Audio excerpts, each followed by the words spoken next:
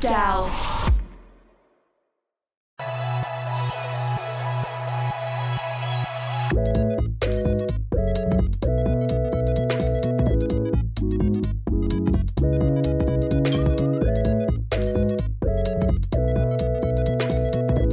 Hey guys, welcome to another episode of Kunai. It's me, Will, and I am joined by... It's me, Bish. It's me, guys. As always. I love the it's a me. It's a me. I do that at school all the time, and the kids are like, "Oh my God, Mario!" Anyway, so today we are going to be talking about Princess Connect Redive, aren't we, Bish? Yeah, we are. Before we get into the main topic of discussion for you new folks, Get Life Podcast Kunai is a monthly anime discussion podcast underneath the Get Life group. Due to the nature of discussion, we can't avoid spoilers of the show that we are going to be watching. And for those that are based off existing pieces of work, whether it's manga, light novel, or some other media form, we're not going to be covering the source material for those. If you'd like to recommend a show for us to watch and make an episode of Kunai, leave a suggestion on our Discord page. That's getlifepodcast.com/Discord. In addition to that, make sure that you guys give us a 5-star rating on iTunes or on Spotify or wherever you listen to your podcasts. Big thanks to our sponsors, Sugoimart and Crunchyroll, where you can watch this anime. Will, back to you. Yeah, thanks, man. So, as I was saying, we're going to be talking today about the first season of Princess Connect Redive. This was a 13-episode anime licensed by Crunchyroll. This was originally aired back in the spring of 2020, which, you know, was kind of a, let's just say, a time of turmoil. So it was nice to have a good show like this to watch. It's considered action, adventure, comedy, and fantasy. It was produced by Cygames Pictures. And you're like, wait, Cygames? Who is that? Well, Cygames is the same company that has various games out there, such as Grand Blue Fantasy, the Princess Connect game itself, which is also licensed by Crunchyroll. You should check it out. So, Bish, do you have any kind of questions or anything about the Cygames Pictures studio or anything? To be honest with you, I don't really know much about Cygames to begin with, other than Grand Blue Fantasy, but that's only through you. Like I said, I didn't know that this was an animation studio. I did not have a clue. So I don't know where they came from completely. They might be new to me. I don't know if they've come from other industry professionals, because that happens sometimes. You know, you get Studio Trigger coming from Gainax and that kind of stuff. So I don't know if it's the same sort of case here. Well, Cygames is, as I said, a gaming company, mostly in the mobile PC market, you know, gacha type games, card games. Like they're the company that made Shadowverse.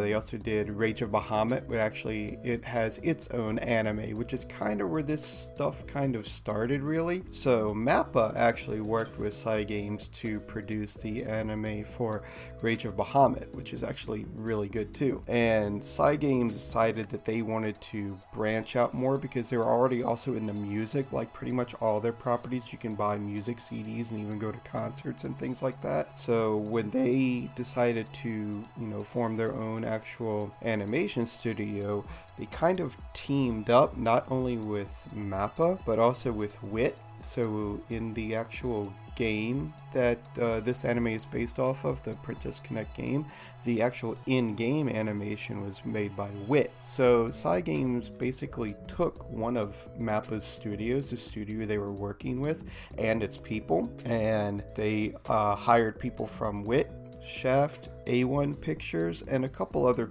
pieces here and there to create this studio. And like if you go and you look at some of their staff and stuff like that, they've worked on a lot of really good shows that had really strong animation, if nothing else. Mm-hmm.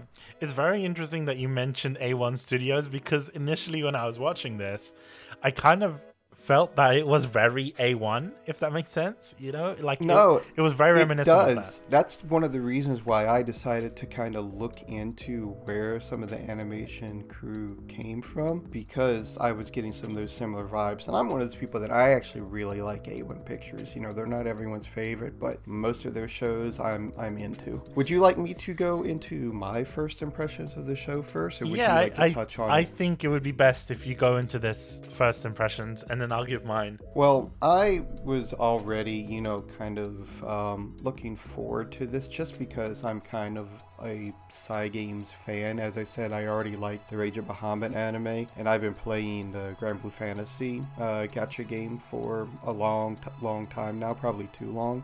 So I was itching to see what else Cygames was gonna come up with, especially with something that they were producing as, you know, their own anime this time around, because they've had, like I said, other partnerships with studios before, and I was kind of let down by the Granblue Fantasy anime. So my first impressions of this were very, very positive. You know, I'm a sucker for fantasy. I'm a sucker for, you know, cute girls doing cute things. You know, I'm a sucker for action. You know, this show kind of really did have it all for me. So my first impressions, you know, from the get-go were overwhelmingly positive. But I still kind of had a little bit of apprehension just because, like I said, with that previous experience with the Granblue anime before this. So what about you? When I had this on the suggestions for Kunai, because obviously you suggested it, I didn't know what it was initially because I went in completely blind. So when I hear Princess Connect, I kind of got confused between, for some reason, and forgive me for saying this, but I thought this was like an Idolmaster anime. Don't know why. I just felt that it was, like, just by the name alone. It is kind of an interesting name, Princess Connect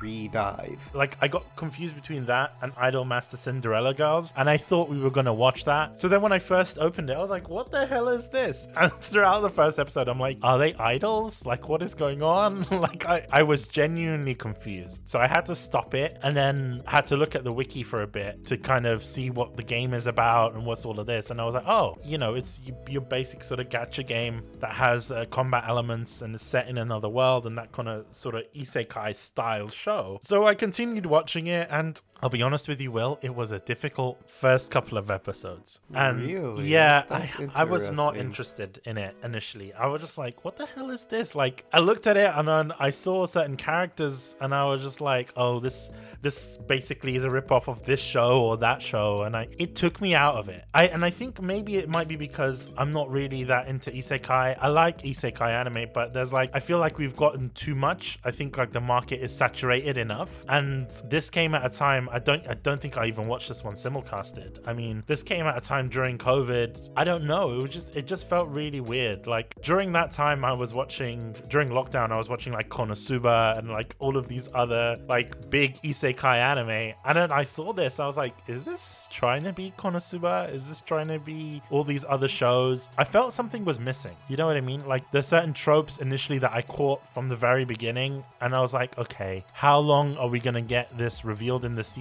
Are we going to wait until the end of the season for certain things to be revealed? It was weird because normally in these kinds of shows, if there is a dark secret, you get really hyped throughout the season waiting for it to be revealed. But for this show, it was just like, not another one. Do you know what I mean? And yeah, that was kind of my first impressions. I will say I kind of understand a little bit in the way where you're saying it seems like there's something missing because, you know, after looking more into not just, you know, the show, but the overall plot of the franchise between the show and the game and everything. Well, for one thing, it's more like a Sword Art Online. It's not really an isekai. It's like a stuck in a video game is what it is. But that's what an isekai is, no? It's an isekai is being transported to another world, whether that world is in a game or not. It's still an isekai because, I mean, me and Kevin even mentioned it as well on Overlord. He's stuck in a game, but it's still an isekai. But that's what I'm saying. Semantics. A big part of the reason why I think some people, and I'm sure that it's not just you, kind of have the thing that there's something missing is because they don't do a really good job of explaining certain plot lines and events that actually tie into the original game, because that's the whole point. The whole reason it's called Redive is basically they pulled a Final Fantasy XIV. When the original game came out just called Princess Connect, it kind of bombed, and they just, after putting all the work in developing the characters and the art and all that kind of stuff, they were like, well, we don't want to just let this property go to waste. So they kind of did a reset on it and literally pulled a Final Fantasy XIV and then renamed it into Princess Connect Redive, and there's certain things that tie back into the plot and characters of the original game that they never bring up unless you go online and you read like different wikis and stories and things like that. And I think that's a very interesting point as well, because at the same time, this is a show, to me, initially when I was watching it, I felt very lost, at least within the first couple of episodes, because I was like, what the hell is going on? Do I need to, because I knew this game was an anime adaptation or at least inspired by the game. So I was thinking, do I need to play a bit of the game to understand what's going on? Because initially, and I think you might notice this a lot, and they sort of drop it halfway through the season, but initially in the season, you get a lot of references to the game very early on, right? Win, lose, you know, the victory music that comes up, or the battle music, which I presume is from the game. But you have those titles that come up, you know, when Yuki got unconscious, it was just saying lose, right? Or when they complete a quest, or when they take on a quest, it will say quest, blah, blah, blah. You know what I mean? So initially, at least within like the first 6 episodes, you had a bit of that, and then it's sort of forgotten about, you know? So imagine if you're someone that has never played the game before and you see this anime simulcasted and you're like, what is going on? Is this stuck in a game world type situation? Is it not? What is going on? Are they trying to break the fourth wall? Is this a game? Do you see what I'm saying? So there's a lot of confusion that sort of arises from that point, at least early on with like first impressions and stuff like that. Yeah, you know, thinking back when I very first watched it, even though I did say that, yeah, I was pretty much, you know, I don't want to say gung-ho, but already kind of excited to see what this can be. I do remember having that same kind of feeling through, you know, at least the first couple episodes, like, what is going on with this? Why is this main character so dense? Yes. And that's an understatement kind of a thing. So, yeah, I totally understand what you're saying there. I guess we'll just kind of use that to kind of segue into the main character talk. So what did you originally, you know, think about Yuki yourself? To be honest with you, when it comes to characters, it is a bit odd, because Yuki initially, when I looked at his character design, it reminded me of Kazuma from Konosuba. It's pretty similar. He's got the cape. It just feels as though he is, I would say, a brain dead version of Kazuma, right? Because he doesn't know initially even how to talk, right? I mean, he knew some phrases, some words, but he didn't know the word for friends. He didn't know, there's so much that he didn't understand. He didn't understand the concept of money, but yet towards the end of the show, or even certain points in the show's plot, he knows a lot. You know what I mean? Like, it's kind of unexpected how much he knows and how much he doesn't at the same time, if that makes sense. He does have some funny moments, I will say that. Like, his denseness, his density, if that makes sense, really shines in certain scenes. Like, there was this one scene where they got turned into pudding and they were trying to find him. They're like, what's happening to Yuki? Where's Yuki? After they got turned back into humans. And then you look at the ghost and there's like a little bit of pudding on the ghost, and just in the stars it's just Yuki with his thumbs up saying bye-bye. And that floored me, which is funny because it's like there isn't that many funny moments in the show for me, but when I saw that with Yuki, I could not stop laughing. So there's certain things that I do like about him, but at the same time, I think he's too dumbed down for the show. And there's a lot of things and there's a lot of questions that I have about the character. Like, why did he lose his memory? It's not mentioned how he lost his memory. And then there's stuff that's sort of pieced throughout the show, like, hey, he has sisters. He used to have a different party. Like, what is going on, right? We don't actually get much character development from him. And sometimes his denseness and the fact that, you know, it was funny at first when he was getting eaten by all of these monsters and animals, but then it sort of became this sort of comic relief trope, which it works in a show like Konosuba because you're not supposed to take Konosuba seriously, but I don't know. In this show, it doesn't work for me. Yeah, I will say that, you know, especially now after playing the game, it kind of makes some of the choices they made with Yuki in the anime a bit more head-scratching, I guess would be a way to put it, because in the game he's not as dense and dumb. He does have the memory loss. That's kind of, you know, the same kind of plot there, but he's still a very capable person in the game, and even then, you know, it doesn't even really come up that much except to like main story beats and things like that in the game.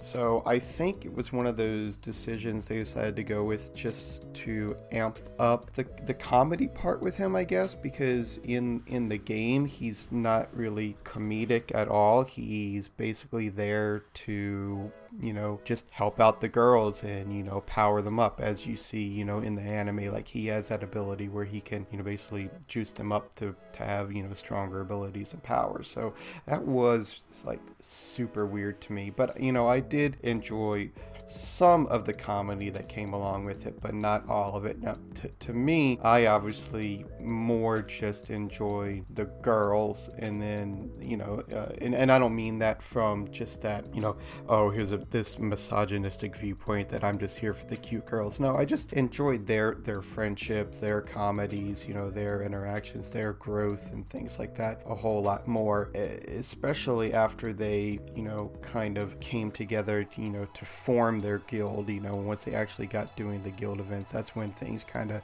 seemed to pick up for me. But as far as Yuki goes, yeah, I really don't like him very much in this first season, to be honest. It's very interesting that you mentioned regarding the female characters. Majority of the characters in this show are female characters, and I'd imagine it's because they're probably trying to show off a lot of the characters that you could possibly get in the game, if I'm not mistaken there. Yeah, that's exactly right, and that's why it's called, you know, Princess Connect, like, because all the characters that you can collect and play with in the game, they are all girls, and like, you know, technically whatever their main like special, you know, super ability is, however you want to call it, it's called a princess power. So I can't necessarily fault you when you're saying your favorite characters are female characters, because really Yuki is the only male characters apart from those thieves at the beginning, the guy with the afro and the skinny guy. There isn't that many male characters in the show. I mean, at least in major roles such as Yuki. Yeah.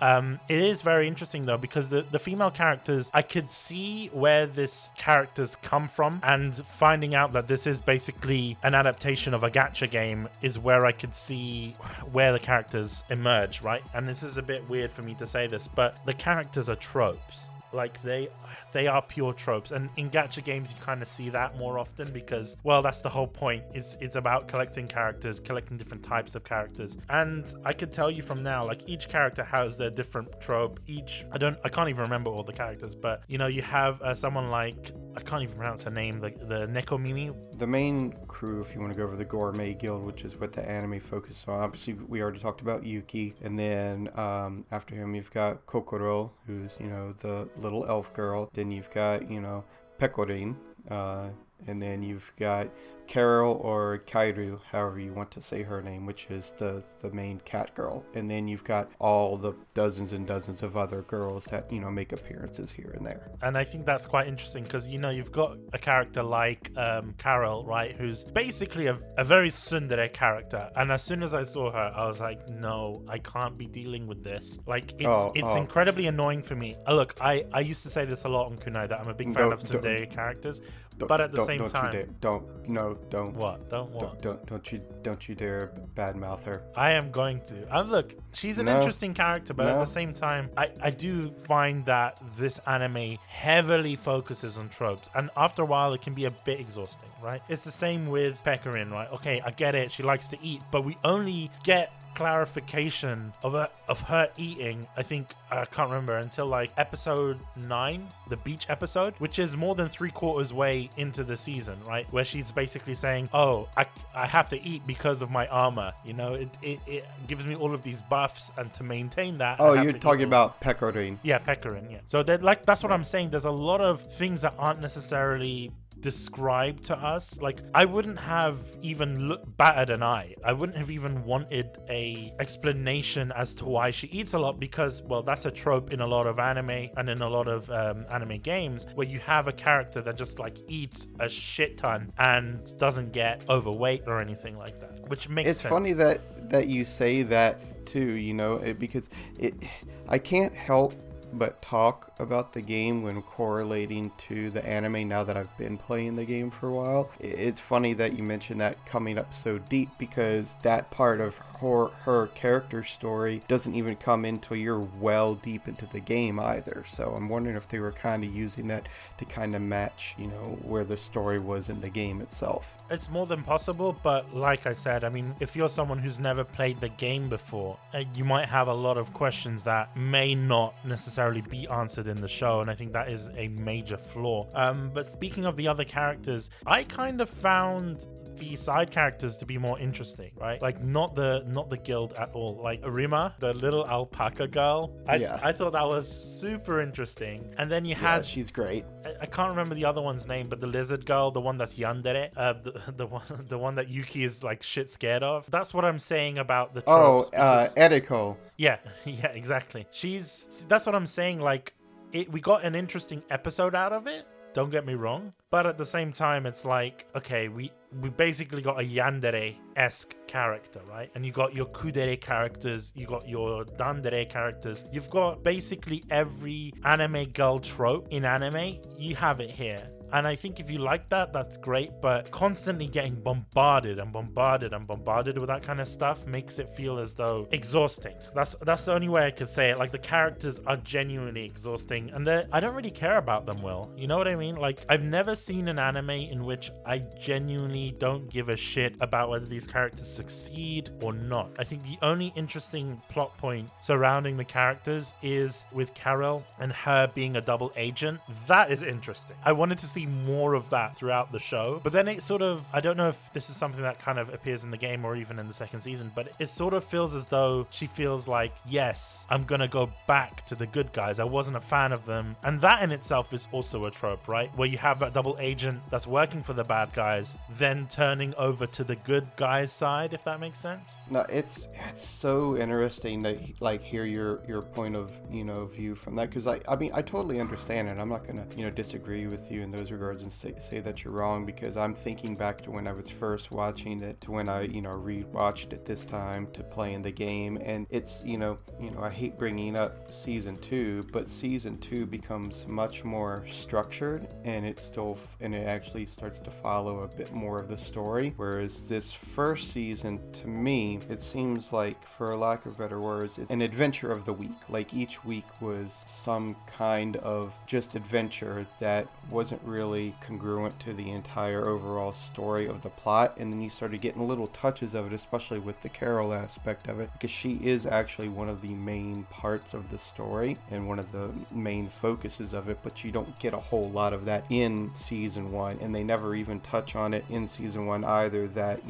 technically, like, in this little group, from what we know of the story, herself and Yuki are actually like the two strongest people there are. Like, a lot of people think it's Pecorin because she's like your main fighter, quote unquote tank type trope of character, but Carol and Yuki actually have the strongest powers in this universe at the moment, but they never actually explain that. You only even know that, like I said, if you go on and you read the wikis and you play the game. I don't know if you want to say anything more about characters, but that's a very interesting point, and I think would kind of tie into the story segment of the show. I do at least want to talk a little bit about Kokoro, because she's obviously Yuki's kind of right hand gal. Like, she's the one that's actually sent by Ameth to basically be his guide and help him and all that type of stuff. So she's very, very much important as well, and she's actually very powerful in her own right. Important in what sense? Because to me she seems like she's basically his carer or his mum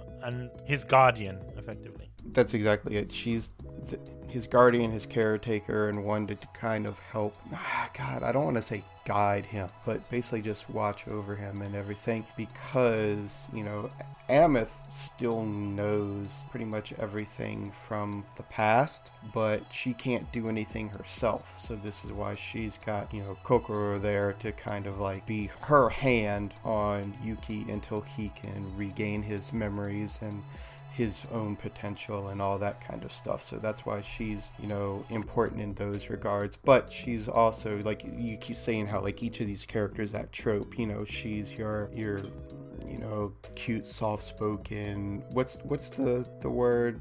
It's not Dandere. No, the one where it's like Kudere, I think, is the one. Kudere. Yeah. That's it. That's probably it. But she's that trope in those regards. So it's one of those things where it's like the four of them, between Yuki, Pekora, and Kokoro, and Carol, that they're more than just the main characters, though. They're the unit that works together, but they're more or less, more than anything, the vessel for you as the viewer, your eyes into the world and all these other characters.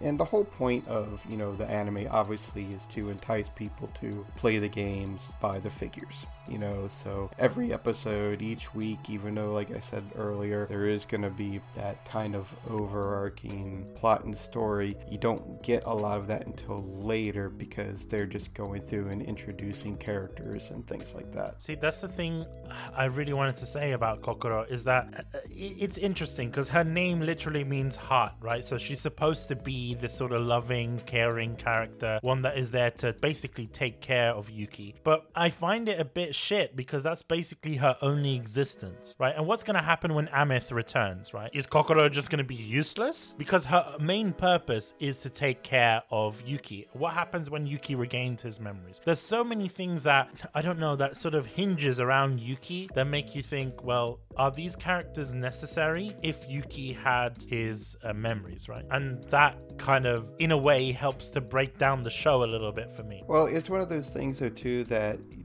Yuki's strength is the fact that he's able to, like I said earlier, not only support but boost the powers of the girls that are in this world and everything. So he does need a unit regardless of who it is, and like how you touched on earlier, how he actually had an original guild, an original party before this group, and losing his memories and all that type of stuff. So regardless of anything that happens, he can't be a one-man show. He literally has to have, not an army, but he has to have a force around him that he can then use his powers to boost them to accomplish whatever needs to be done. Think of it kind of like if you've seen any of the Rising of the Shield Hero, where the Shield Hero himself can't really, fight, but he can use his powers and abilities, and he has people to fight for him that he can share his strength with. Okay. Same kind of premise. What do you think about the structure of the show? Because to me, the story didn't make much sense, right? Because it does have an overarching story. We do know that. And at first, it kind of felt as though, oh, do these episodes really matter? Like, in which order you watch them? And in fact, they do, because at the beginning of every episode, they kind of reference what happened the previous day, if that makes sense. And I'm like, shit, I kind of wish it didn't do that. You know what I mean? Because it kind of grounds that previous episode in reality, and it means you can't enjoy the show out of context. Do you know what I mean? It's one that you actually have to sit down and watch and actually enjoy it. And because of certain plot points and because of certain issues with the story, having it very linear like that helps to sort of draw out those flaws. One being this, right? I did mention the episode in which Yuki is in the sky and he's like, bye-bye. The episode with the pudding, right? The very next episode, we get no reference to what happened to the previous episode. I'm like, how is Yuki there? Like, what? Like, I swear he just got eaten. So how is he there? But then in the previous episode, the episode after the beach episode, right, they're eating the squid sandwiches, which is a reference to the previous episode. So it makes me think having the references to the previous episodes doesn't really help the show out, and it just draws the flaws out a little bit, and that kind of upsets me. I don't know what you think about that. I'm not going to say it upsets me, but I mean,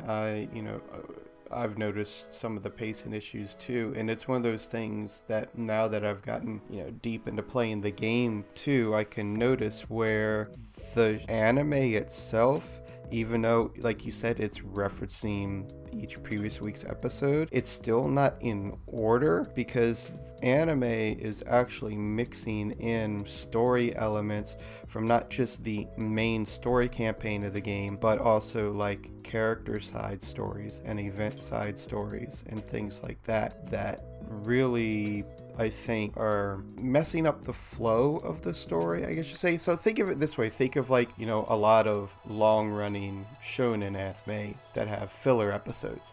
It's almost like that. It's not filler because it is still actual like canon story from the source material, but they're interjecting it into a way that's breaking up how the story actually should be going. And that's why I also think that it's not until they get deep into first season that it really starts to swing into that main story element, and then that continues on into season 2. If you're watching this without seeing the game or having any exposure to the game like me, those episodes feel like filler, right? And this is one of the reasons why we don't really like doing game adaptations on Kunai, because of this reason, right? Because some games will do it, some game animes will do it in a certain way, like for example Persona 4 the animation, the original.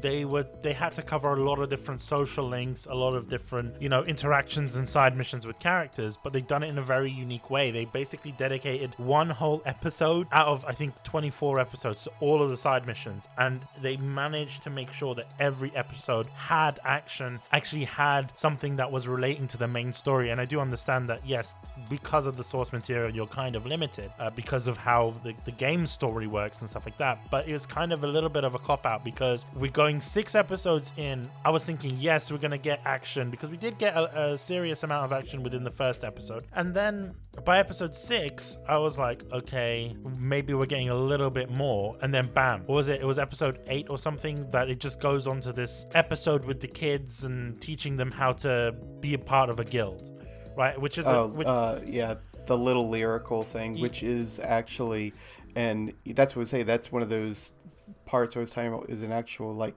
event in the game. Yeah.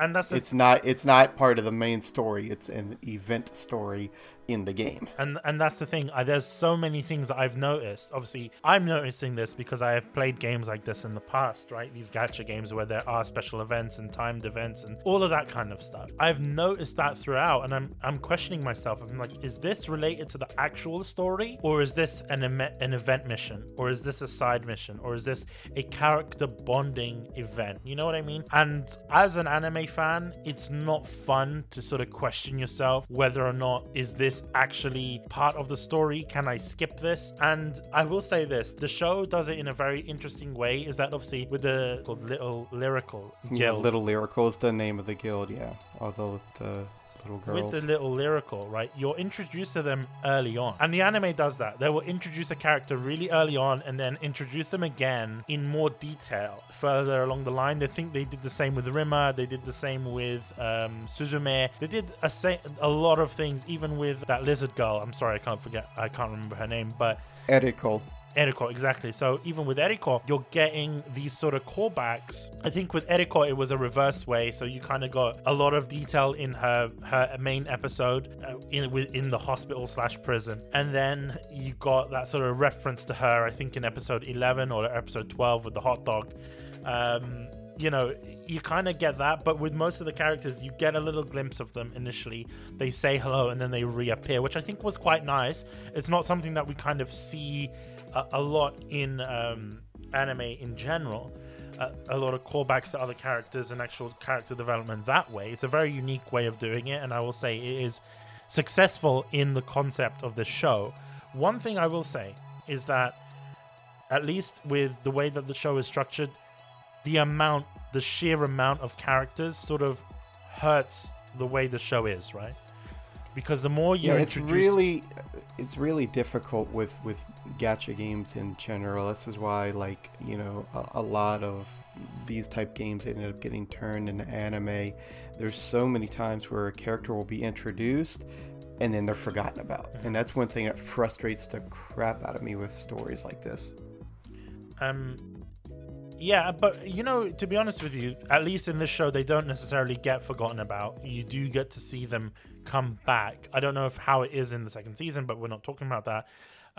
But the fact that you have too many characters, it means character development isn't such a priority. It also means that because you have to focus on so many different characters and so many different side stories, a lot of actual action scenes get cut out very quickly. You know what I mean? Like, there was that episode where they had to capture... Well, they had to save the bridge from that monster. That went down really quickly. Yeah, and that is actually part of the story in the game too. That is taken straight from the game. But that's what I'm saying. Well, there was no way for me to differentiate. Was that part of the game? Was that not? But that's not the point. The point is this anime excels in its combat scenes. Like, I really love the scenes where you actually are fighting. I love those story beats where we do get to see what's going on in the background. What is this sort of drama that's going on with the royal family? What's going on with the fighting? And then you get like 5 minutes of fighting, or, you know, you see this big bad monster and then 5 minutes later, oh, he's defeated.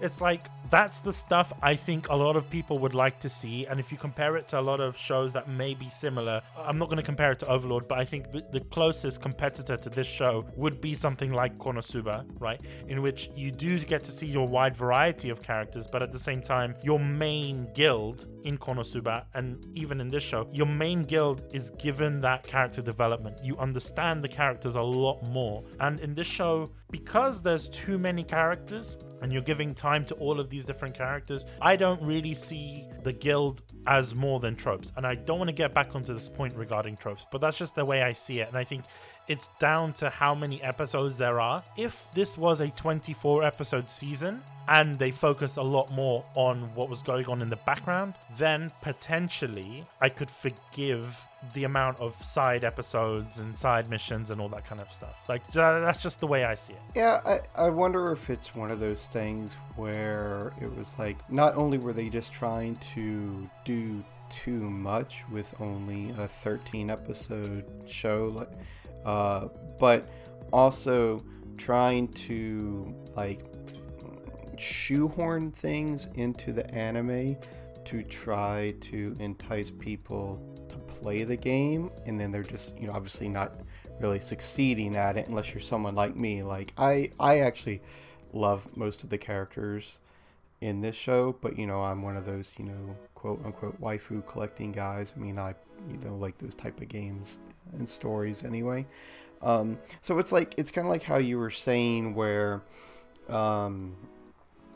you would see a character introduced, but then they would get some kind of actual story or development later.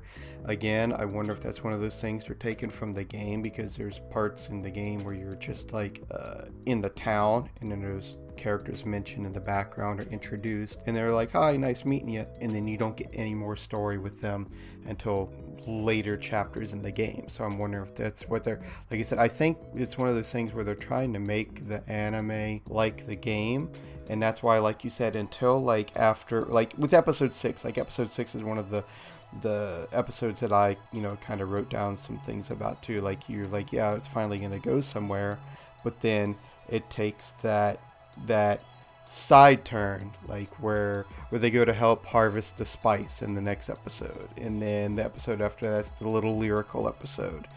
So it isn't really until after the pudding episode that it shifts back into actually having more of a story, but then at that point it's only those last 3 episodes of the first season.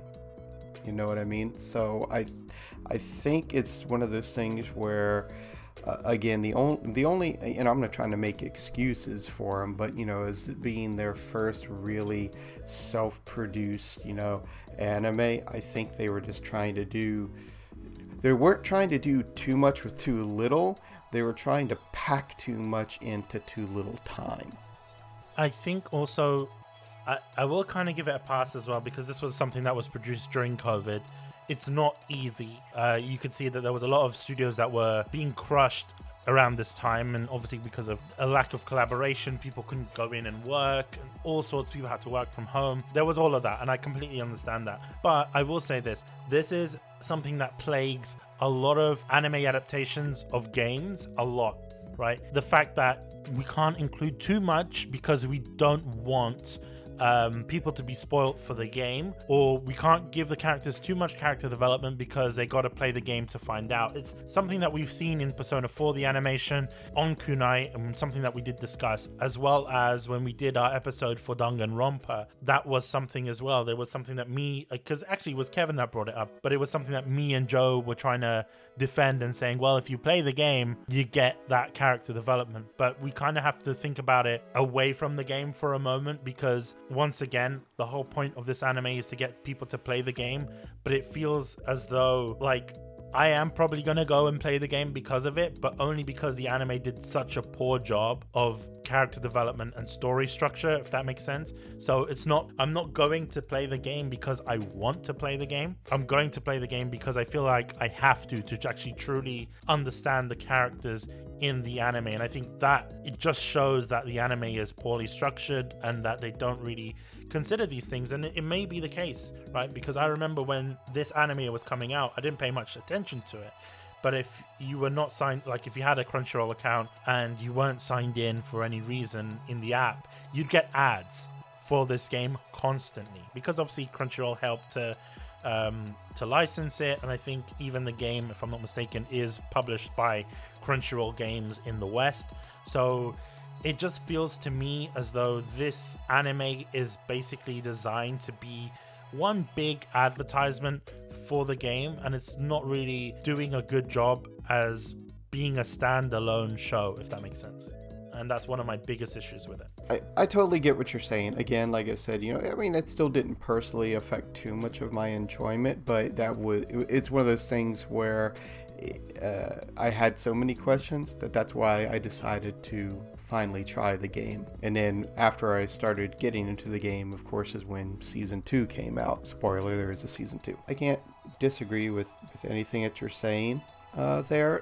So what about you say that you don't feel like you really cared about any of the characters, but did you have any favorite or least favorite characters? I'll be honest with you, my favorite character in the whole show is Rima, the alpaca. But that's because she's got the comic relief. She's quite funny, but also she kind of stands her ground as well. Like, I actually feel that she's a very firm character. You also see that she has a level of I don't know, there's like, she can get hurt, emotionally. She can get offended. She actually has the most, in my opinion, she has, like, for her being a side character, she actually has quite a lot of character development. And also the fact that she's very intriguing because she is an alpaca, but she can turn into a humanoid character by eating this apple, right? So I'm like, well, what happens?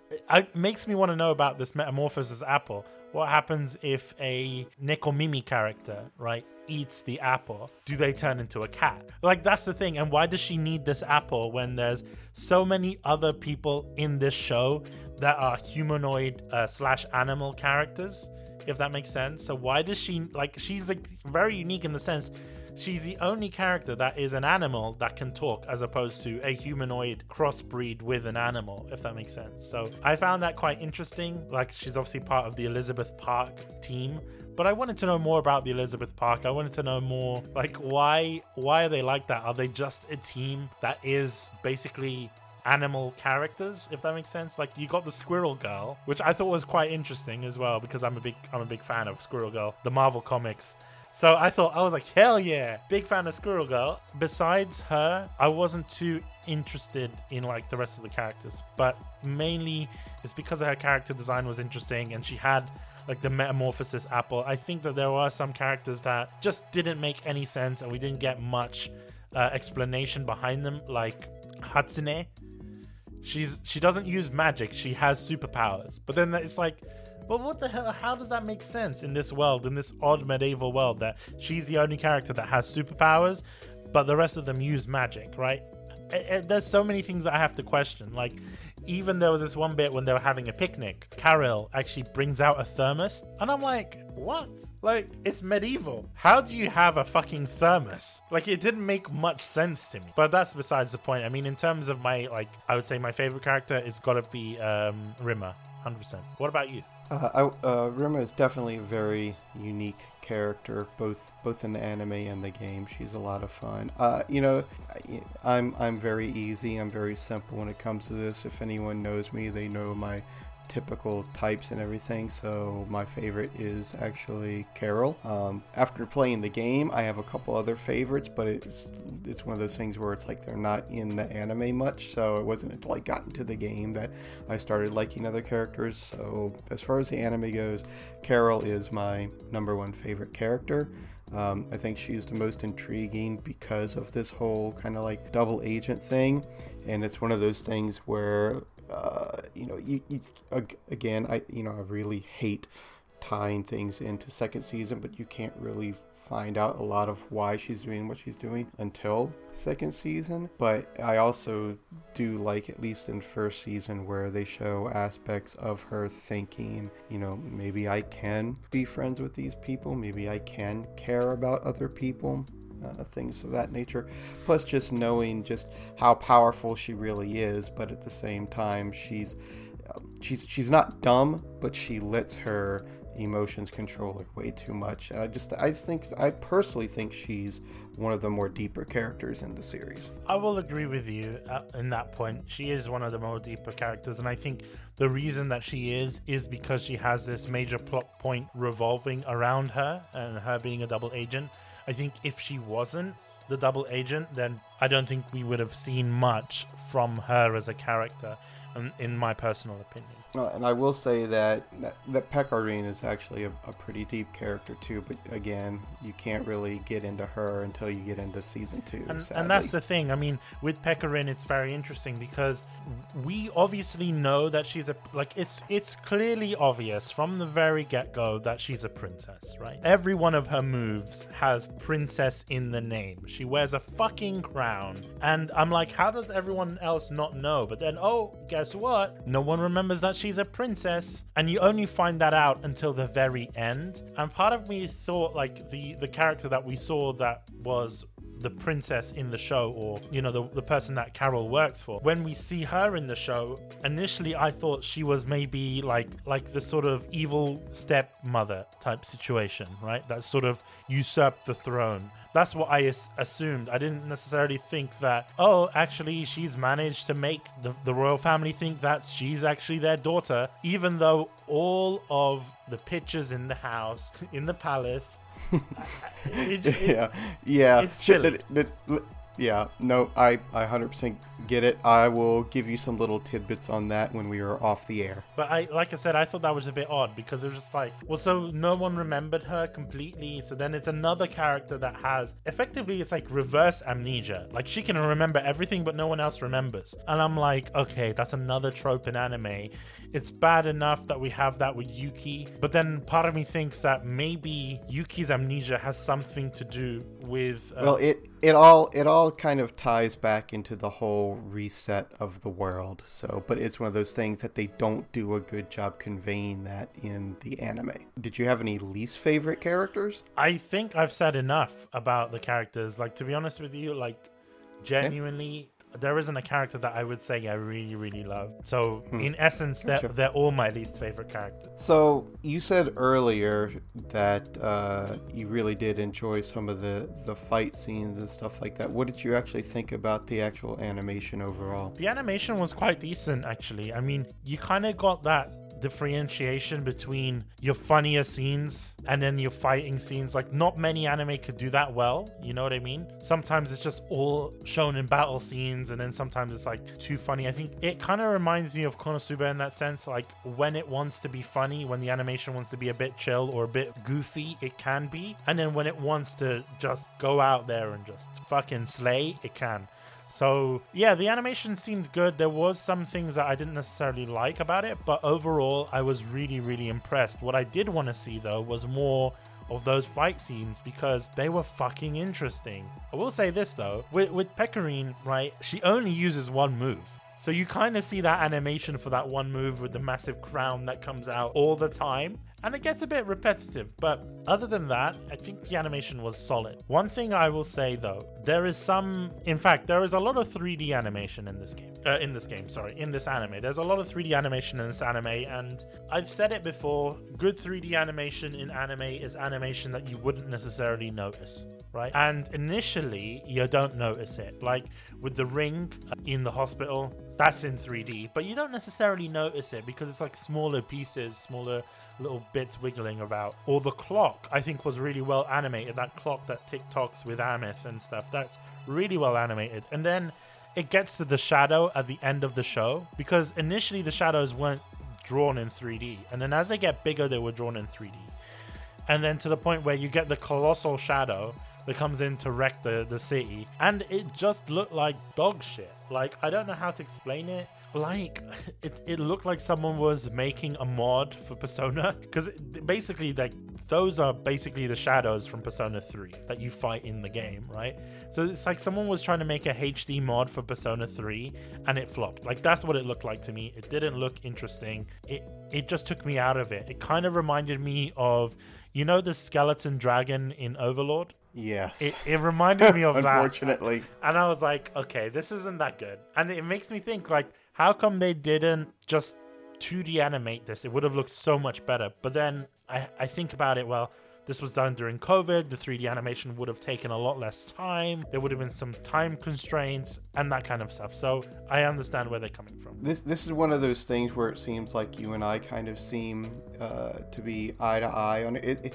It's both great and frustrating at times. There's so many times in the show where the animation it's better than what the show needed. It's like there's certain times in the show where it's like this show has no right to look this good, and in those other times where you get total moments of pure derpiness, and I don't even mean derpiness for the context of the comedy like it does from time to time, but like you said, with some of those CG parts and things like that, it's very very up and down. It's a roller coaster ride from good to bad, to great to good to bad. It's very middling at times, but like I said, those some of the highs for the animation quality are very, very high. It's just that unfortunately some of those bad spikes are very sharp and very sudden. Here's a question for you. Do you think if Sai Game Studio, animation studio, do you think that if they decided to go for a sort of mid-tier or sort of mediocre animation but just kept it consistent, do you think that would have been better than having the really good animation at points and then just the really shitty animation at others? No, because like I said, to me, in my personal opinion, that the highs were too good to take them out. Like if you said, would you take out the highs if you could get more consistencies through it? Actually, no, not in this case, not in this show, because like I said, some of those highs were really, really high to me personally. And it's funny because I don't want to say I didn't get into arguments with people, but I had some, let's just say, heated debates while the show was going on, where people are like, oh my god, this is so amazing, did you watch this in this episode, did you see this in this episode? I said, yeah, that looked great, but what about this bad shot? And like I even took like some screenshots and put it on there, and they're like, what are you going on about? Looks fine to me. I'm like, do you not see this? Do you think people would sort of look past it? Because I mean, obviously we're talking about it in terms of a very analytical sense, right? Because we're reviewing the show, but do you think a general member of the audience would be looking past the more shittier shots as they're watching? More than likely, unless they're, well, I don't know, because to me personally, some of the shit shots were just as stand out as the amazing shots were. So it's kind of hard for me to say. I think if someone is just, loading up their Crunchyroll subscription and they're just popping it on to watch and everything, I think they'll probably give it a pass. But I also think that people like that won't notice those highs as well either. Now I will say one thing that I think also accentuated those highs were some of the sound effects. I thought like some of the like magical effect sounds are going off, the explosions, the high impact sounds. I thought those were phenomenal in the few fight scenes that we did get.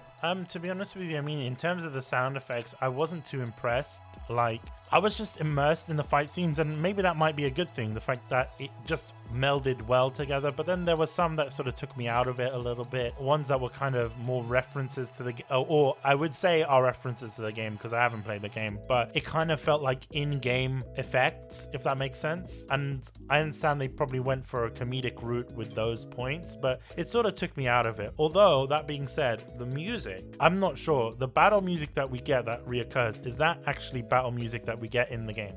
Yeah, so that's the other thing. Like, most of the sound effects, most of the music is taken straight from the game. Okay, because those were really excellent. And I like the fact that when you start hearing the music, you know that there's a fight going on. It kind of gets you hyped. It's like, in the sense, you know, if you're playing Final Fantasy game and then you hear the music, the battle theme starting to play, right? You're like, hell yeah, I'm getting into...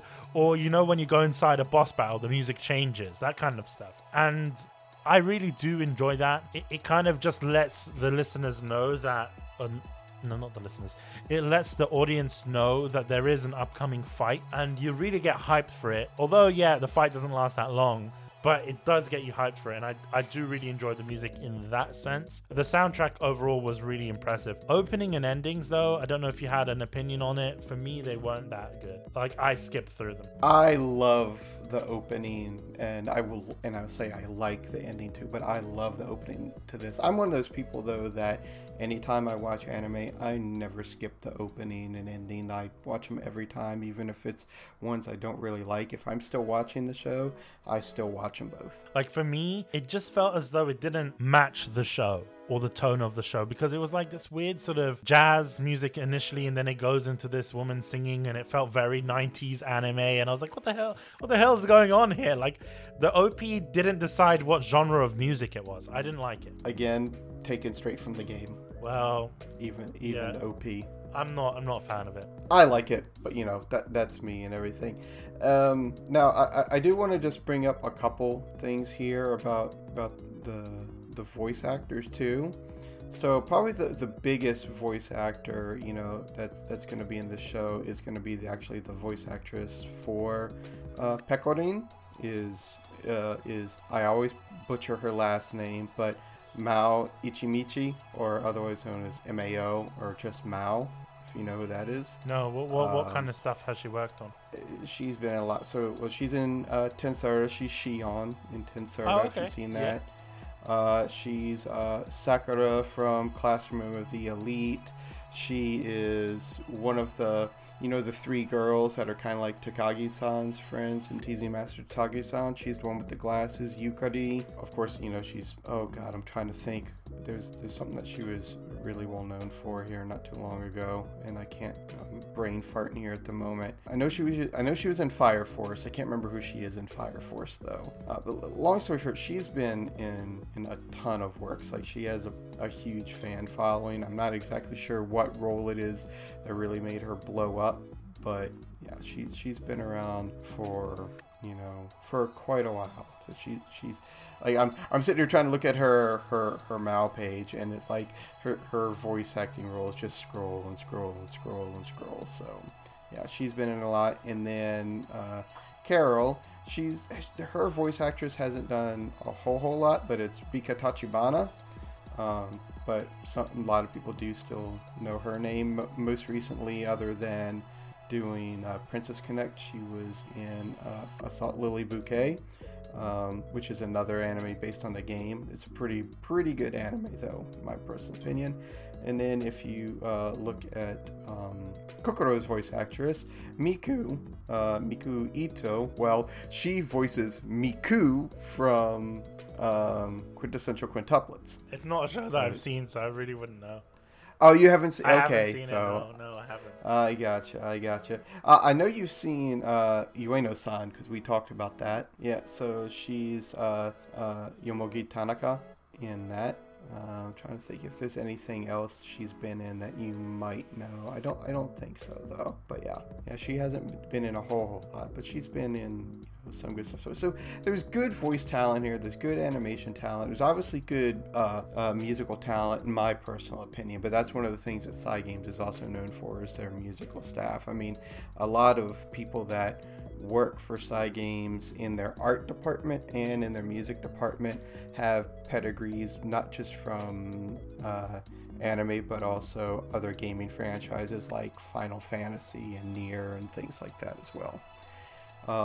Now we've pretty much gone through everything as we've talked through each little tidbit. Did you have any other particular gripes or grumbles that you wanted to bring up? No, to be honest with you, I think that's pretty much it in terms of my gripes and grumbles. Yeah, I think I've pretty much touched on everything myself, though even through all the gripes and grumbles, I still like the show, and I knew from even watching this, just because I love the characters of like Carol and Pecco Rain, that I wanted to see a second season.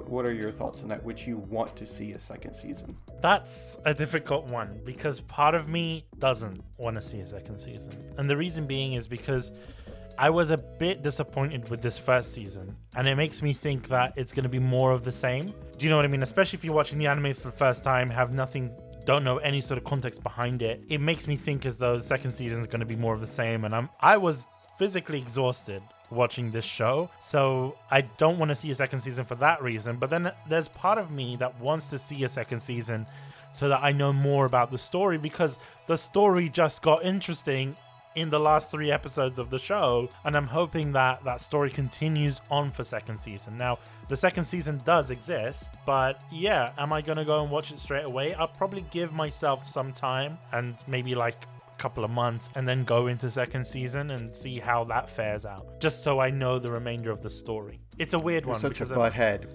Why? Because I was going to ask you, it's like, well, now that you know there's a second season, do you think you want to watch it? But you've already answered I've it. answered so now it. I can't ask you the question.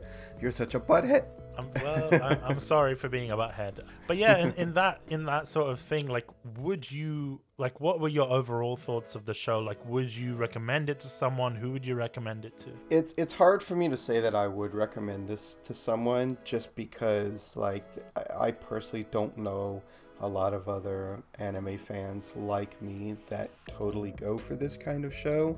So again, I think I've said this before on other episodes that we've done. It'd be one of those things I would only recommend it to a very specific audience. Now, I will say, that if I do know someone that likes a show like Konosuba, or like Combatants Will Be Dispatched, or the Reluctant Hero one, things like that, then I'd be like, well, maybe you might like this show. But like I said, it's a very narrow audience that I would recommend this series to. I agree with you on that point, but I disagree with you in terms of the whole, if you like Konosuba, don't watch this show.